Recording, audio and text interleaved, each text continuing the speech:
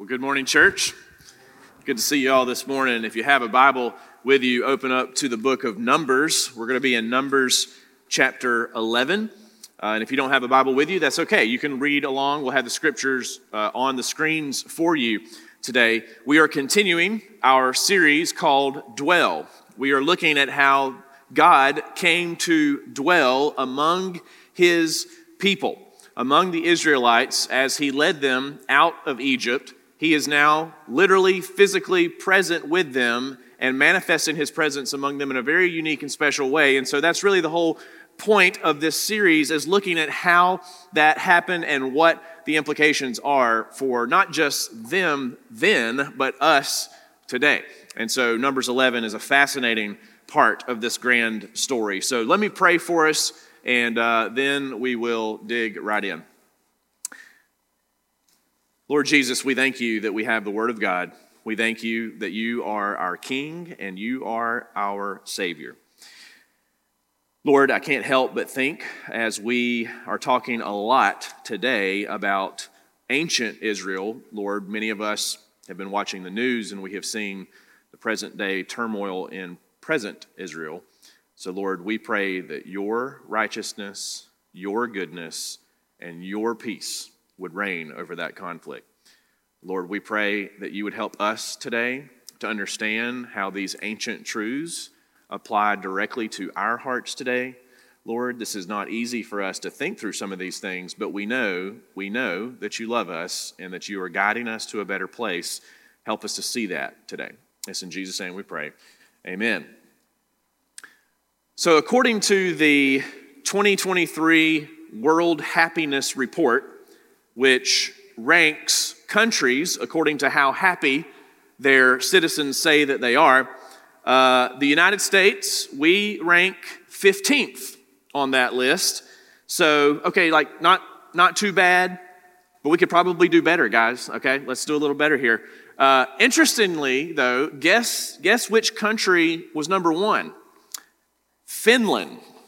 All right. What is this? The Winter Olympics? How are they number one and we're in 15th place? All right. It's way too cold there for me to be happy, but I'm happy that they're happy. All right. I'm happy for them.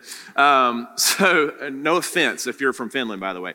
It's great. In relation, a recent Gallup survey found that 83% of Americans are generally satisfied with their personal lives. But when the question got more specific and asked, are you very satisfied with your personal life, it dropped down to 50%. All right, so only 50% of Americans would say they are very satisfied with their personal lives. Now, there are a lot of different metrics, all right, and that were used to measure these findings, and you can look it up and Google it yourself. But so it's hard to evaluate how happy or how satisfied someone thinks they may be or they really are, but the metrics were interesting that they used here. But it's an age-old question. It's an age-old question. What really makes us satisfied, right? What brings us happiness in life? What is the answer to that, right? And what about the discontentment, the other side of that, right? If 50% of us say we're very satisfied with our personal lives, what about the other 50? What about the discontentment and the fear and the anxiety and the unsatisfaction that many of us feel in our personal lives? Well, today, in Numbers chapter 11, believe it or not, we are going to see something very, very significant and true about what it means to really be satisfied. What satisfaction really means, how to find it, where it's truly found, and how to experience it. So, as we look to Numbers 11, I want to recap real quick. Last week we saw that Israel was on the move. They were beginning their long journey to Canaan, which was the land that God promised to give his people. And the most amazing thing about all of this is that, as our series says, God was dwelling with them, right? God was with Israel every single place they went. And so we saw that last week, literally in the pillar of cloud and the pillar of fire. God was with them. So they had his blessing, right? They had his instruction, they had his guidance, and they could trust him no matter what came their way. That's great, right? They have everything they need to succeed on this journey, this long trip to the promised land. All right, so that brings us to Numbers 11, verse 1. All right, they've got God, they have his blessing, they're ready to go. Verse 1, and the people complained in the hearing of the Lord about their misfortunes. What? Wait a second. I mean, this is like when you get in the car with your kids to go on vacation and you don't even get out of your neighborhood and they're already complaining, right? It's like Moses had to be like, are y'all serious right now? What are you doing? Why are you complaining right now? You were just delivered from 400 years of slavery and oppression. You were just miraculously saved from Pharaoh's army. You were just given this clear instruction from God himself on how to live for him in this world. And most of all, God himself is here. He's with us. Like, look over there, guys. There he is, right? And you're complaining? What are you complaining about? Your misfortunes? What misfortunes are you even talking about? I think they needed to redefine or reevaluate how they defined the word misfortune. Yes, they are in a wilderness. Okay, we'll give them that. But instead of looking to the blessings that they've already received and that they are receiving in God, in his presence, instead of looking to their blessings, what do? They just turn their focus to their minor discomforts. All right, let's keep reading verse 1. And when the Lord heard it, his anger was kindled, and the fire of the Lord burned among them and consumed some outlying parts of the camp. Then the people cried out to Moses, and Moses prayed to the Lord, and the fire died down. So let this be clear. Being ungrateful, if we are ungrateful to God, that is rebellion against God. An ungrateful spirit for the blessings of God is rebellion against God. Because here's why. It's a way of saying, hey, God, I don't really appreciate or like the way that you are handling my life right now. I don't really agree with how you have my life going right now. So God is not going to tolerate this among his people whom he has already done so many wonderful things for. So he sends his judgment and discipline against them, and it is fully warranted. This is an all-out rebellion, right? Now, verse 4. Now, the rabble that was among them had a strong craving. Keyword, craving. And the people of Israel also wept again and said, oh, that we had meat to eat. We remember the fish we ate in Egypt that cost nothing, the cucumbers, the melons, the leeks, the onions, and the garlic.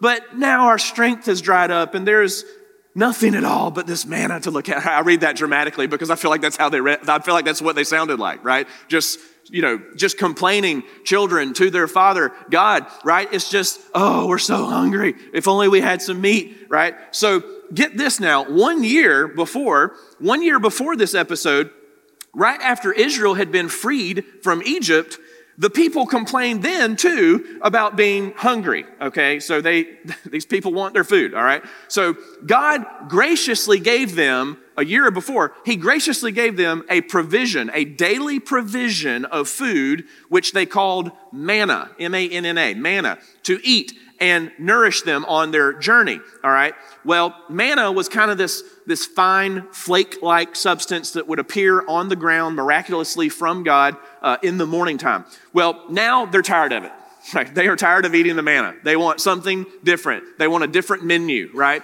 And so they start daydreaming. They start daydreaming about their past food that they had in Egypt. And they remember that, oh, we had fish and we had melons and leeks. And I mean, who likes leeks, right? And it cost nothing. It says they cost nothing. And that's ridiculous. It's ridiculous for them to say that it cost nothing. It cost you your freedom. Have you quickly forgotten that you were slaves in Egypt? You may have had a full belly in Egypt, but you were enslaved. You were not free.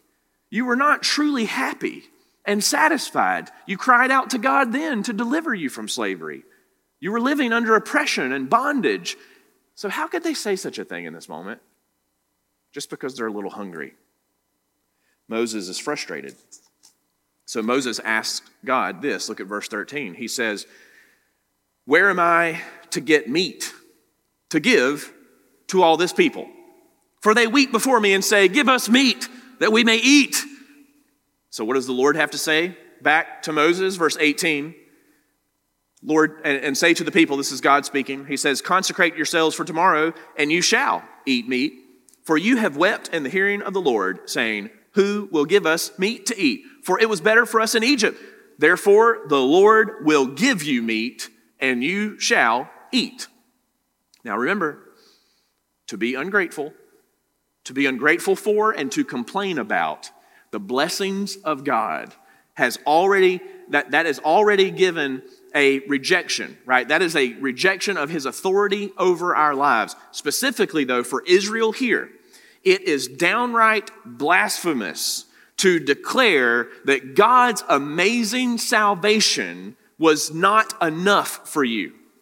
That somehow God messed up, right? Somehow he made a mistake and didn't give you the full menu that you deserve, right? And didn't put you where you need to be. So God is not okay with his people acting like this, believing this lie, right? He is not okay with the people that he has chosen and brought out of oppression and freed, right, to represent him in this world. He's not okay with them living like this and believing this. So God is about to course correct. He is about to discipline them here in a highly ironic way. He's going to give them, get this, he's going to give them exactly what they want.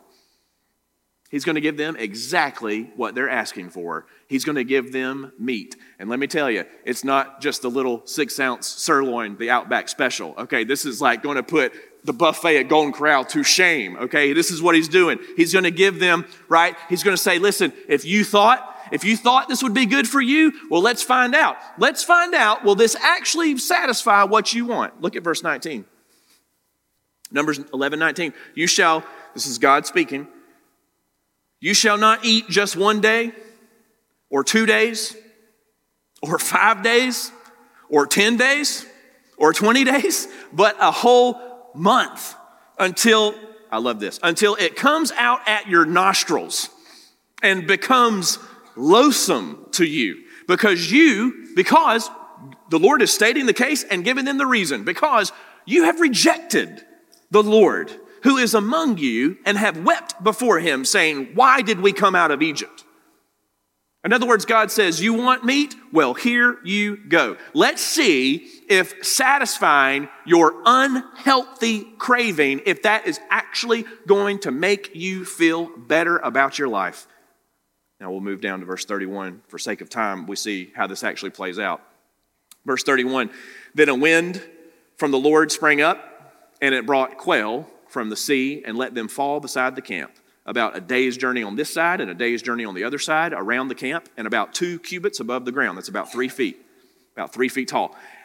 And so the people rose all that day and all night and all the next day and gathered the quail. Those who gathered least gathered 10 homers, which is a lot, and they spread them out for themselves all around the camp, while the meat was yet between their teeth. Before it was consumed, the anger of the Lord was kindled against the people, and the Lord struck down the people with a very great plague. Therefore, the name of that place was called Kibroth Hattava, because there they buried the people who had the craving.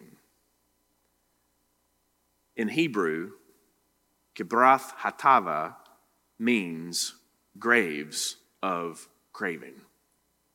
Graves of craving. You see, the very thing they thought they needed is the very thing that cost them their lives. How ironic is that? So the Lord brought judgment against this rebellion, and he squashes it. He squashes it so everyone left will know and will see who is actually in charge and not what, but who they should really be craving. I think we may be a little more like the Israelites here in this story than we realize, and the Apostle Paul thought so too. Speaking of Israel's wilderness episodes, Paul says this in 1 Corinthians. Look on the screen, 1 Corinthians 10. Paul says, now these things, in other words, all these things that happened in the wilderness with the Israelites, he says these things took place as examples for us, that we might not desire evil as they did. So he says, verse 7, do not be idolaters as some of them were. You see, Paul says, this is interesting, right? Paul says that idolatry was the real problem here, and that we can learn from their example. You see, idolatry is not as much an external issue as it is an internal issue. It's not as much about whatever you imagine in your mind of idolatry being. It's not about you bowing down to a statue, all right? It's not about you bowing down to a statue or something like that or a false god. It is more of a heart problem within us. Idolatry is really about our heart satisfaction, our heart's contentment or lack thereof. Did you notice verse 4 in our story said the people had a strong craving? Now on the surface, right, the craving was for better food, right? We just want some meat. We're tired of eating this manna, this bread that God has given us. But you see, there's a much deeper problem beneath the surface, a deeper craving they had.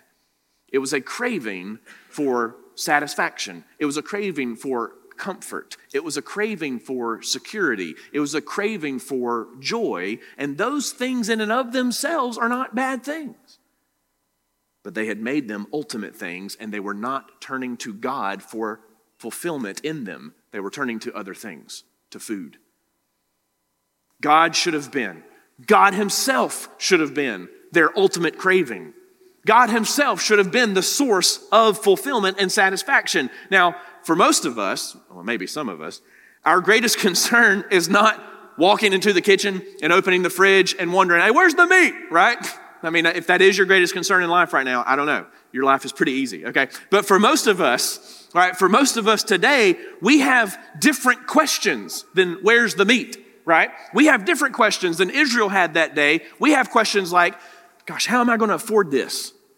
How is my marriage going to make it for the long haul? How am I going to give my kids a better life? How am I going to finally get the recognition that I deserve at my job?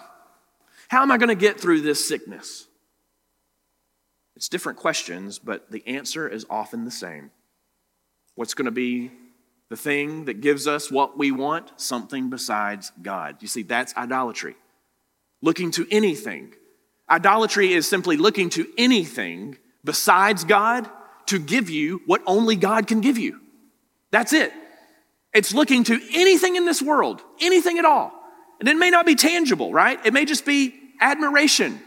It may be the approval of others and the respect of others. Whatever it is, it's looking to that thing that you must have, that you cannot live without, when really only God can give it to you. But what we're really asking in all of these questions is, am I satisfied? Am I really satisfied with how my life is going? Pastor John Piper has famously said that God is most glorified in us when we are most satisfied in Him. God created us to be satisfied in Him. He created us to love Him above all things and truly find fulfillment in Him. And so He actually gets the most glory when that is actually happening in our lives. And so the question that we need to ask today, the main question that we need to ask, am I finding my ultimate satisfaction in God? That's the question. We all, as human beings, need to be able to answer this question. Am I finding my ultimate satisfaction in God? And so to answer that question, I want to actually give us 4 diagnostic questions or sub-questions to answer the main one. So 3 are going to kind of deal with our negative behaviors, and then the last one with a positive aspect, all right? So here's some diagnostic questions to answer the main question. Are you really finding your ultimate satisfaction in God? All right, well, number one, ask yourself this. Am I complaining a lot? Am I complaining a lot? Now, listen, I'm not talking about just silly complaints like, hey, could you guys take my steak back? I think there's too much red in the middle, right? Or, it's too cold in the sanctuary. Can y'all turn the air up, right? Nobody ever says that. But serious discontentment, okay? Serious discontentment in our lives is bubbling to the surface in our words, right? And so the real complaints of our life, man, we need more money, right? I need a better relationship. I just need more time. I don't have enough time to get the things done that I want to do. These questions, or these complaints, I should say, these complaints that we have are really being driven by something deeper in your heart, some craving that you have. And if we're looking to anything else besides God for ultimate life satisfaction, then here's what you're going to find. You will find yourself complaining a lot more often about some of those deeper things in life. And well, maybe some of the trivial ones too.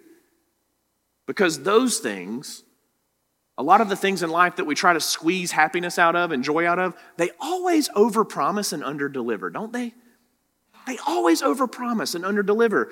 Pastor Tim Chester says, we grumble or complain when we lose perspective. I agree with that. That's what happened with Israel. The people grew ungrateful. In Numbers 11, the people grew ungrateful because they took their eyes off the Lord. They took their eyes off of his blessing and off of his presence. Instead, what did? They turned their attention to their little discomfort and their circumstances, and they quickly forget God's blessing. They already have his presence, his guidance, his protection, his provision. So when we start to complain a lot about where we are in life, the season of life you're in that you're not happy with, that's a sure sign that you're feeling the same way the Israelites did. Hey God, I don't like the way my life is going. In fact, I don't think that you are managing it well, so I'm just going to manage it from this point forward. That's essentially it. You may never say that with your words, but that is exactly what our hearts believe. Complaining, real complaining about our lives happens when we think we know better than God. When we think there's a better place we should be than where he has us. So let me ask you, question number one, what have you been complaining about recently?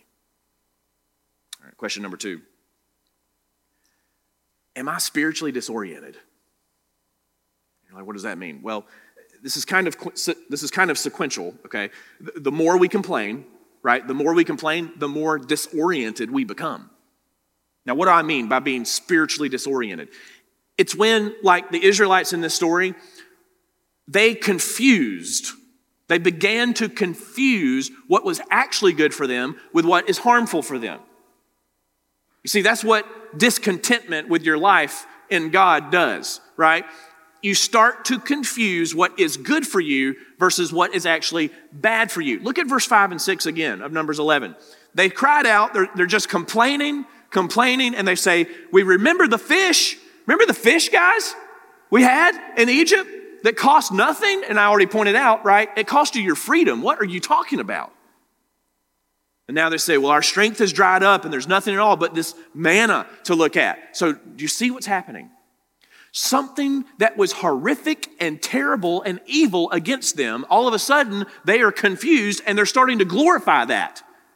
And the good thing, the manna that God had given them to provide for them and sustain their nutrition and their strength and their ability to carry on and protect them with his presence, they're looking at that now and saying it is a bad thing. They have completely swapped what is good versus what is bad. Do you see? It is spiritual disorientation. It is spiritual confusion. That is exactly the power of sin. That is what sin, rebellion against God in any form in your life, that's what it does. That is what it does to you. It alters our thinking. It alters our psychology in our minds. It really does. It makes us start to call good things bad and bad things good. And so let me ask you, are you in a place of spiritual disorientation? In other words, are you thinking all of a sudden in your life that the grass is greener somewhere else? with something else or someone else? Are you thinking the grass is greener? What part of your life are you saying, if I only had more of this, right? Or if only this was different, I'd be happy. God, I know better than you. This isn't good for me. This other thing is good for me. That is spiritual disorientation, spiritual confusion. That's exactly a symptom of not being satisfied in God. All right, number 3, third diagnostic question. Are my idols actually satisfying me? Are the things I'm chasing after, so let's say you do try to chase after the grass that's greener supposedly on the other side. Let's say you get to that other side, and then when you're experiencing the thing that you thought you needed to make you happy, is it actually? Is it really? You see, the Lord judged and disciplined his people in Numbers 11 by giving them exactly what they wanted. Why is he doing it that way? He is teaching them a lifelong lesson, especially the ones who survived, and then allowing them to suffer the natural consequences. Proverbs 14 verse 12 says, there is a way that seems right to a man, but its end is the way to death. And we have to just be frank with ourselves today. Could that be what's happening in your life right now? We're all on different journeys. We're all in different places in life, under different circumstances. Your context is not the same as the person you're sitting next to necessarily, but we could all be somewhere on this path if we're not careful. Could your life be heading to ruin and destruction because you are seeking to find satisfaction in something or someone else other than God himself? In other words, are there areas of your life where you have traded the eternal goodness of God and the security of God for just some kind of temporary pleasure? And you experience that temporary pleasure, and what do? You just feel empty. It's not working. You just feel empty inside. So you come back to it, but then you feel empty again. It's addiction. That's what addiction does of any form, whether it be drugs, right? Pornography, it doesn't matter. Addiction tells you that you have to have this thing to make you feel good, and then you get it, and then what? And then a few minutes later, or a couple of days later, you're feeling empty again. You need it again. It's a never-ending vicious cycle. Ironically, have the things that you thought would bring you joy, have they actually turned out to bring you dissatisfaction or even misery? You know, our own local news station, News 4 Jax, the local station, recently featured an article about how winning the lottery actually may ruin your life. Did you know this? Listen to this. 70% of lottery winners go bankrupt. They say one reason winning the lottery will ruin your life. Now, I know we always joke, right? When I win the lottery, we'll do, right? Well, they say everyone's going to ask you for money, right? People, all of a sudden, your friends from high school, you haven't talked to, hey, man, good to see you. Hey, I got a favor to ask you, right? They say you may become targeted, right? I mean, someone could try, if they know, and in Florida, we release the names, so they're going to know who you are. They may target you and rob you or steal from you. They say it will strain your relationships. In other words, they win the lottery, and for many, 70%, their lives end up being ruined. Now, we all know someone here in town, right, won that Powerball lottery a few months back. They haven't released the name publicly yet. I do want to say, if that's you and you're here today, would you see me after the service? I have to ask you a question. Kidding. All right, so here's the thing, right? We joke a lot about this and we make fun, but it's a real stat. I mean, we're really looking here at people who thought they had everything they ever wanted. They got the car, they got the house, they took the luxurious vacations, and in the end, they felt terrible. Their lives were ruined. 1 Timothy chapter 6, verses 6 through 10, the Apostle Paul, he says, but godliness with contentment is great gain.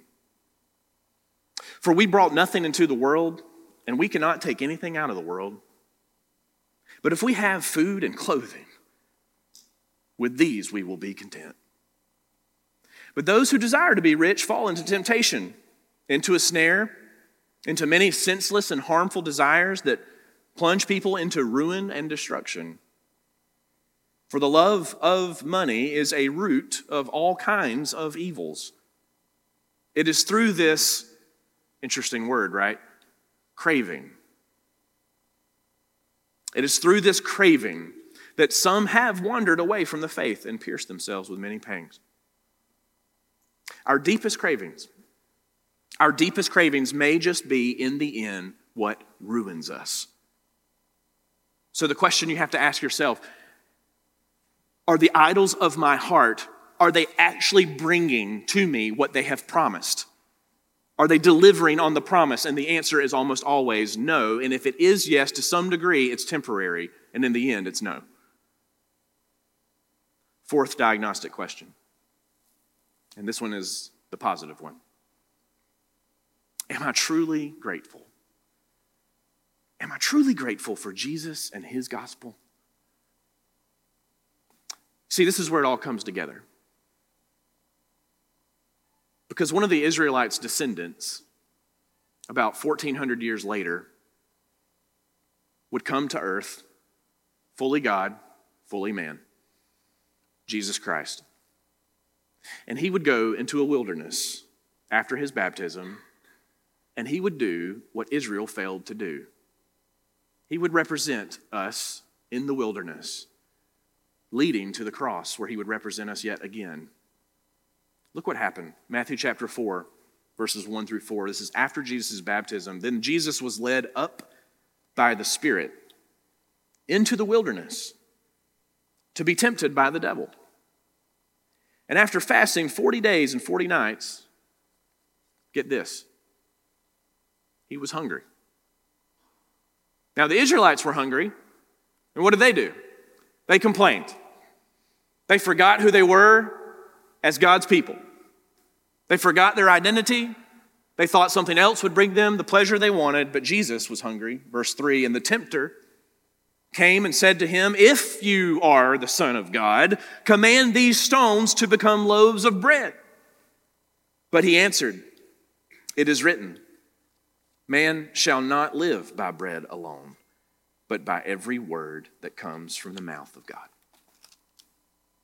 You see, in John chapter 6, we see an amazing story where Jesus feeds many, many thousands of people.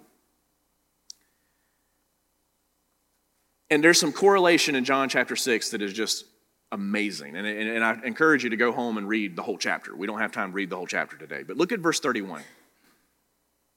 John chapter 6, verse 31 through 35. The people said, our fathers ate the manna in the wilderness. As it is written, he gave them bread from heaven to eat. Jesus then said to them, truly, truly, I say to you, it was not Moses who gave you the bread from heaven, but my Father gives you the true bread from heaven. For the bread of God is he who comes down from heaven and gives life to the world. They said to him, sir, give us this bread always. They're thinking, oh, this sounds great. We'll never be hungry again. We won't have to complain about our lack of menu. Verse 35, Jesus said to them, I am the bread of life.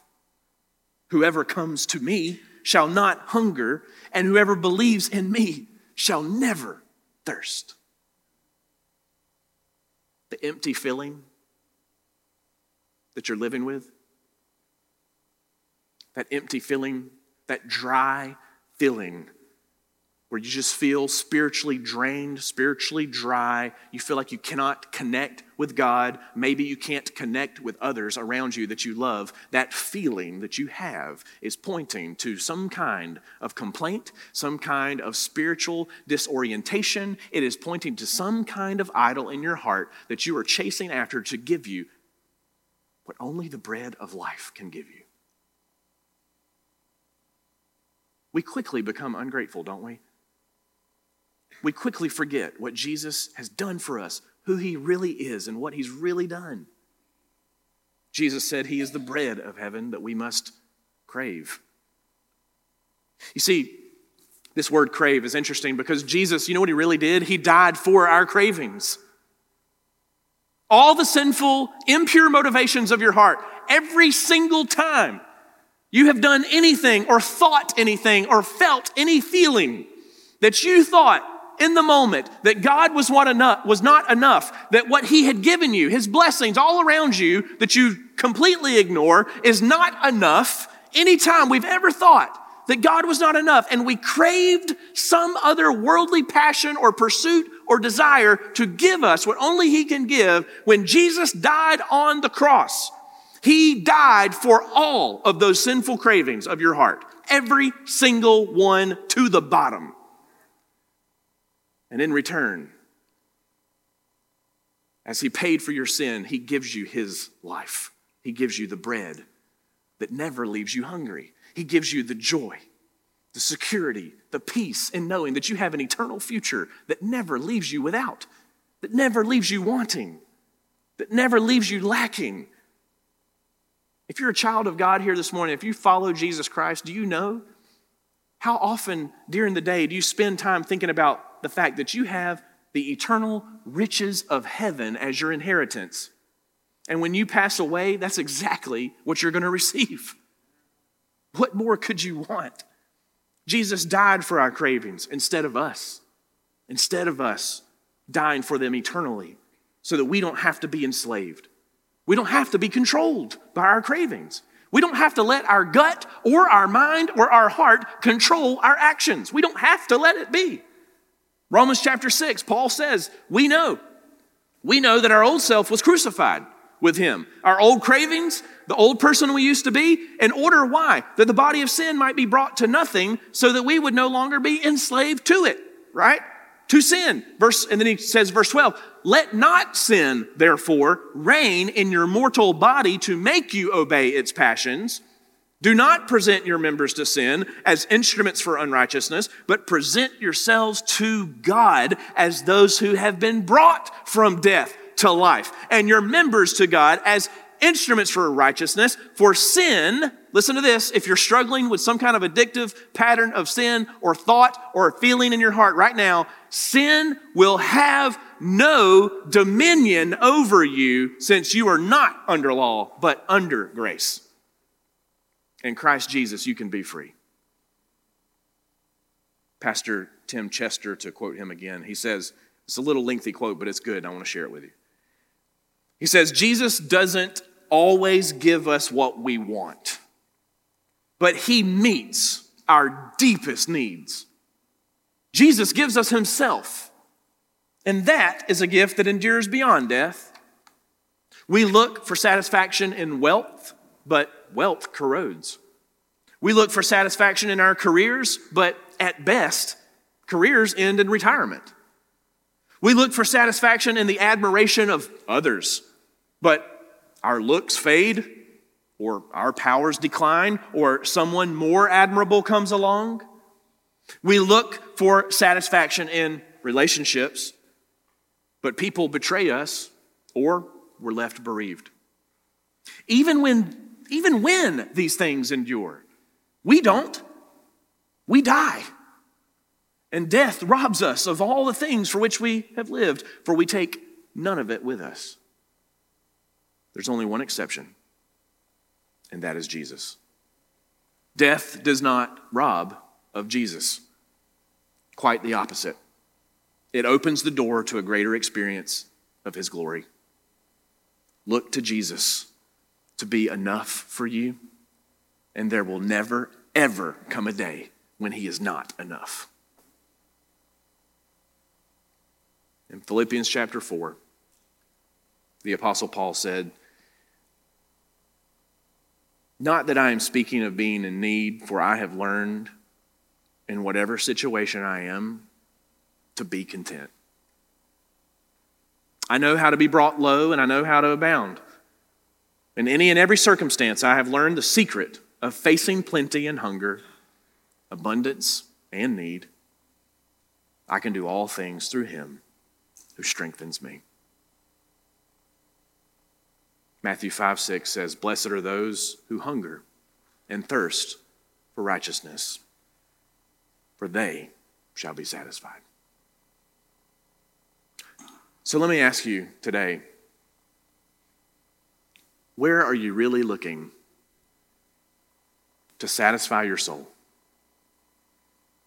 The deep longings of your heart may not be bad in and of themselves, and I want to be clear on that. It's not bad to want to be happy.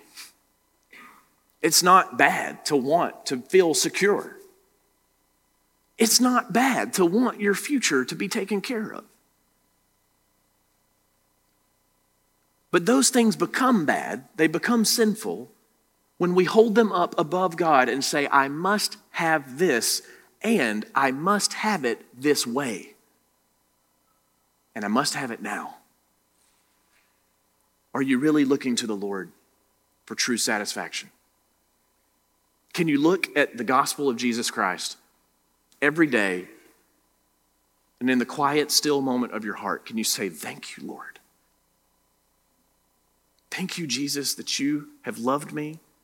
Thank you that you know everything about me. You know everything about me. Things other people don't even know. You know everything about me, every thought I've ever had, and yet you love me. You love me deeply, more deeply than I could ever imagine. When you know that you're loved that way, you don't have to manipulate your life. When you know that you have the security of God, when you know that you have the peace of God, you don't have to look to other things. You'll be tempted to do it. But if you keep coming to that quiet, still moment of your heart on a daily basis, and you dwell on the gospel of Jesus Christ, the riches you've been given in his name, that's the power, that's the strength that the Holy Spirit will use to guide your heart to a better place. Are you happy today?